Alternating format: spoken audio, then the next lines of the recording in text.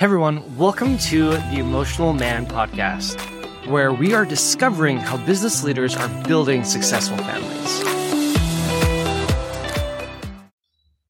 Hey everyone, welcome back to the Emotional Man podcast. Today, I am very thrilled to have with us Arnab. He's a serial entrepreneur, girl dad, and the CEO and founder of ZomoFit. So welcome to the show, Arnab. Thanks for having me, Joseph. Now, looking at your past projects, your past companies, you are quite the entrepreneur. And perhaps you can start sharing some of the companies you've had and what your current project is. Sure. Thanks, man. I'm not sure I'm quite the entrepreneur yet. I'm still learning and getting there. But I'll start with my history of what I've done and why I'm here right now. So I started my career as an engineer, and I worked as an engineer in New York City, designing ventilation systems for skyscrapers in the city. Got a little bit bored of that. I didn't see myself doing CAD work all day. So then I started working for then Senator Obama in Ohio. We obviously did pretty well. And Ohio was instrumental in getting him to presidency as a swing state. And then after that, I hustled myself to get a job from Obama at the Pentagon. So having an engineering degree, they thought I was a good fit to oversee the Army Corps of Engineers. I don't think I was very high up. Maybe I'm being too humble, but there was three of us that was overseeing a $12 billion per year budget. And so I don't think I was qualified. I was in my early 20s. And a lot of the Obama administration was, I think, really young.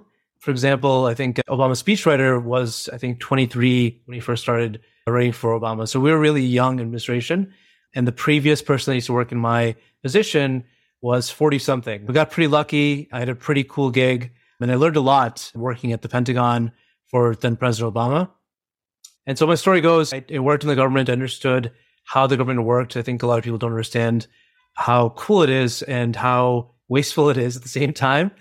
But I got exposure to the White House on a weekly, daily basis. I'd be at the White House pretty often. And so we wrote some pretty cool executive orders for president. We also would liaison with the Hill to work on the next budget, the new initiatives from president, which is really cool for being an early 20s guy. And so that was really awesome to do. I did that for one term, which is 4 years. I left that. Then I actually bought a house and I sold that house to start my first company because I really missed the engineering part of what I was doing, which was getting my hands dirty, building stuff. And really my inspirations were people like Richard Branson, Steve Jobs, of course, everyone's inspiration. And so I sold my house, took the money I made from it, was about $100K, took that seed money, started my first company, which was a hardware device, and it was a total failure because I didn't know what the hell I was doing. And hardware is very expensive and it takes a lot of capital and experience to do that. So we had pretty cool prototypes and we went to China to get things manufactured and scale, but it just was a failure in terms of getting to market, getting the product market fit. What I extracted from that lesson was there are some parts of what I built that were really cool, which is the software. So I then transitioned the first company into a voice assistant company. So essentially we built like a Siri or Alexa for cars. And we had customers like Jaguar Land Rover, Hyundai.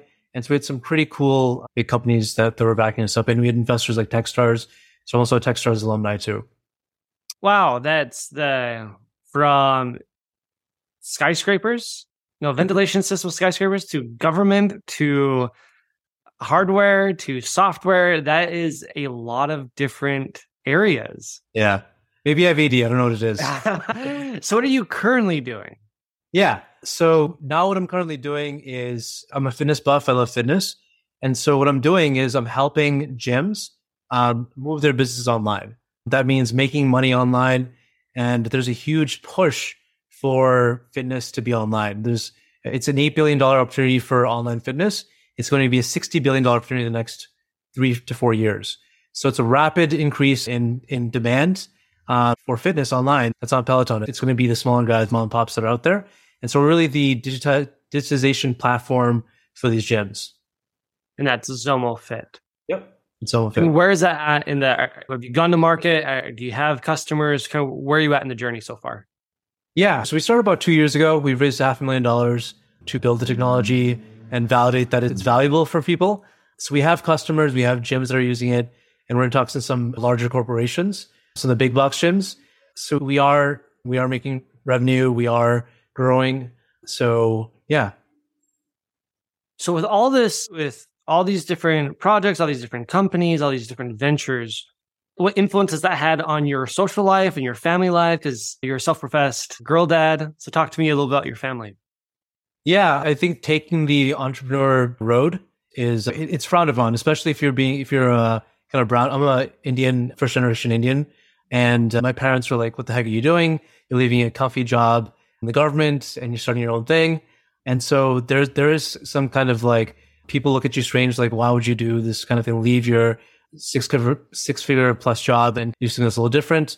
But it changes you as a person. I think when you start your own company, you do your own hustle. It changes your mentality. You start trying to make yourself better in every aspect of what you do, whether it's fitness, whether it's like how your relationships are with your friends or family, that all changes with that.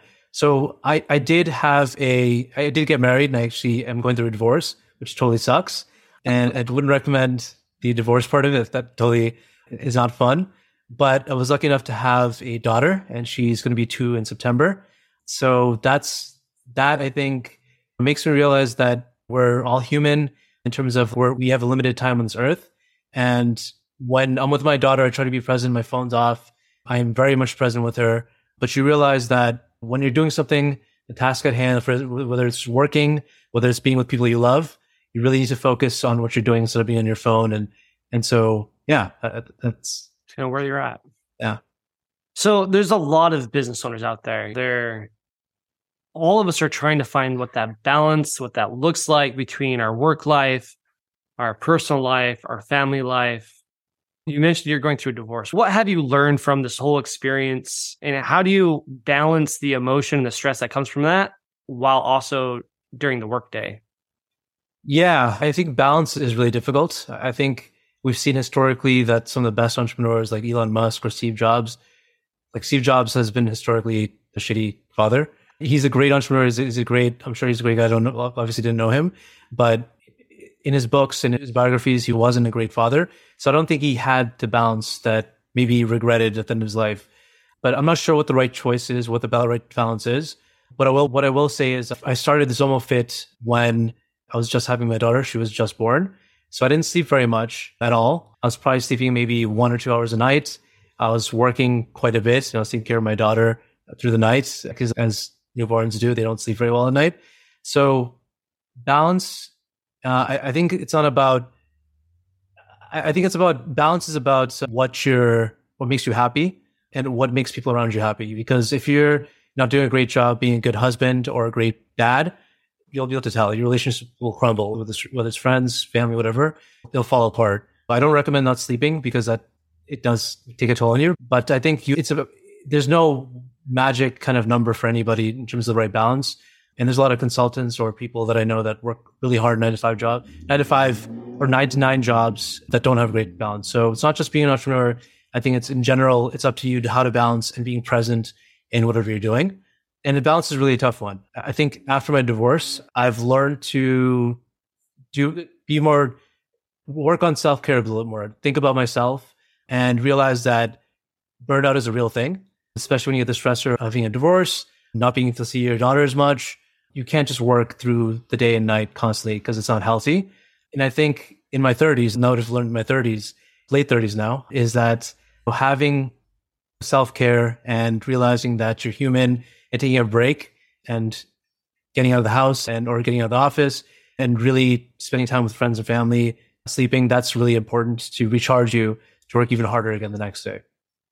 One of the things I've found in my own business and talking with other business owners and business leaders, there's always a contract that's coming up. There's always a deadline. Maybe there's always something to do. Yeah. So how do you, when we all talk about we really need to take care of ourselves. How do we transition? What was the mindset transition for you? Or what are some strategies that you employ to say no? Or to say, I'll take care of that tomorrow so that you can take care of your personal health? I'm not too good at that, actually. Having a good team and delegating or being very organized helps quite a bit. So putting out fires all the time is not a good way to work every day. It's very stressful. Instead, what I usually do is plan out my week on a Sunday. So on Sunday afternoon or Sunday nights, I spend the time just figuring out what I'm going to do, what I'm going to achieve that week, really list out my achievements. And so my days are more predictable and I put in time to work out every day, let's say an hour a day. And so I schedule my time ahead and make sure that I'm not working myself to death, essentially. How do you go about that schedule? And how do you schedule in the time with your daughter? Yeah, right now I have a set time with her. So I have that every other day. So I just make that happen whenever I can. I just make the time work. And because work can pause, the best customers are not the ones that are going to be running away because you took a day to respond or a couple hours to respond. The best customers are understanding. They're actually probably the easiest to work with because they have the highest need and they have the most money to put into something. So you can take a break. You can spend time with your daughter or your family. That's definitely possible. I don't recommend Silicon Valley culture is to work constantly and maybe even take Adderall and just keep working through the night and day. It's very prone to burnout and it's not healthy. You age a lot faster doing that kind of thing. It's about taking breaks and taking the time to structure your day in terms of work and play. Especially early on in kind of an entrepreneurial endeavor, it's very easy to tell yourself as a business owner, I get it, I'm working 100 hours right now. 100 plus hours. I know I'm tired. I'm not seeing my family, but just a little bit longer. And then I'll reach that milestone and my family will have this lifestyle. Yeah. I think ambitious people, it's a never ending game. Just like Steve Jobs or Elon Musk, there's no such thing as how much more you can do. Think about Elon Musk. He's the world's richest man. He has many successful companies, but he works really hard. It works for some people. It doesn't work for other people. But I think, like I was saying before, recharging and actually spending the time and being in deep focus for 4 hours a day is better than working 12 hours a day that is not deep focus, because a lot of time you're just wasting time looking at Facebook, whatever it is. It's better to have deep focus and just not be distracted. How do you combat that thought of, I'm almost there, I just need to push a little harder?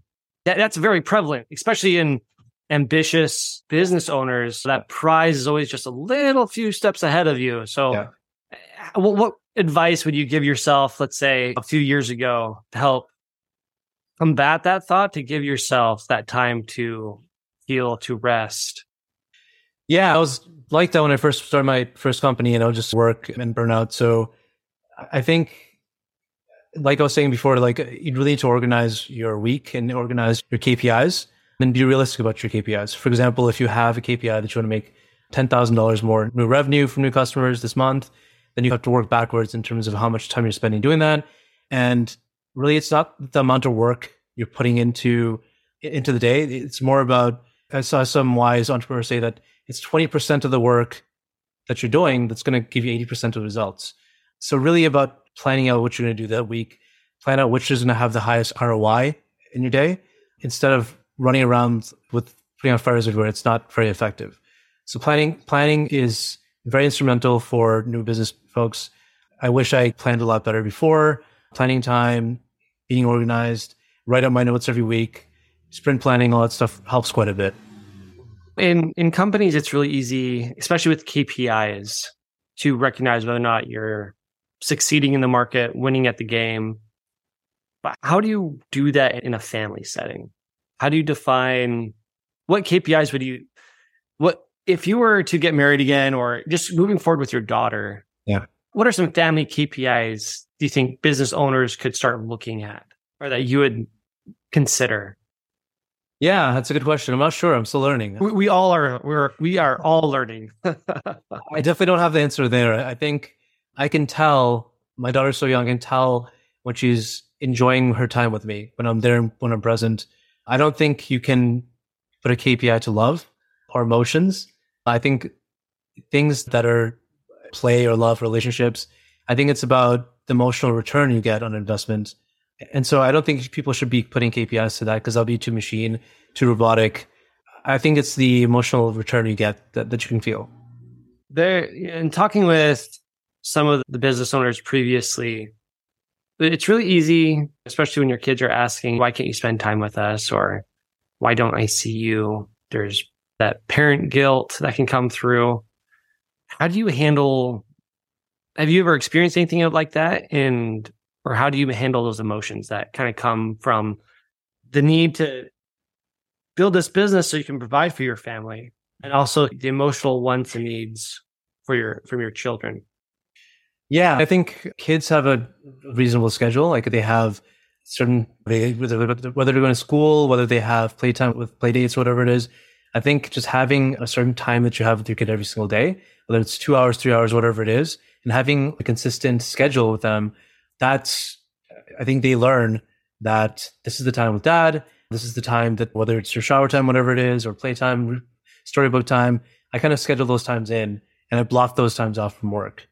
So that kind of does help quite a bit. And other times they can't just ask to hang out with me. I get it, they want to, but just like other, like my parents, for example, my dad didn't get to spend a lot of time with me because he worked 2 jobs just to sustain our family. Being a first generation immigrant, he did a full-time 9-to-5 engineering job, but then he also would be a professor at a school. So he spent maybe an hour or 2 with us a night, and he'd be exhausted. So time boxing your time with your kids, I think, is important, and making sure it's blocked off from work, putting your phone away. I think those are good things and I think guilt subsides after you set a schedule. Kids understand. Yeah, because that way you know what you can do and you do it. Yeah. Let's talk about the divorce. Rocky, whenever we have struggles in our relationship, especially to those who are closest with us, what effect has that had on your capacity as a business leader, business owner? Yeah, the divorce was really tough. I felt like I've essentially froze my business for the last 6 months. It totally screwed up my business, totally screwed up growth. I was stressed out. The biggest part of the divorce that was impactful to me was how much time I had to spend with my daughter. The stress of that totally messed up my time with it.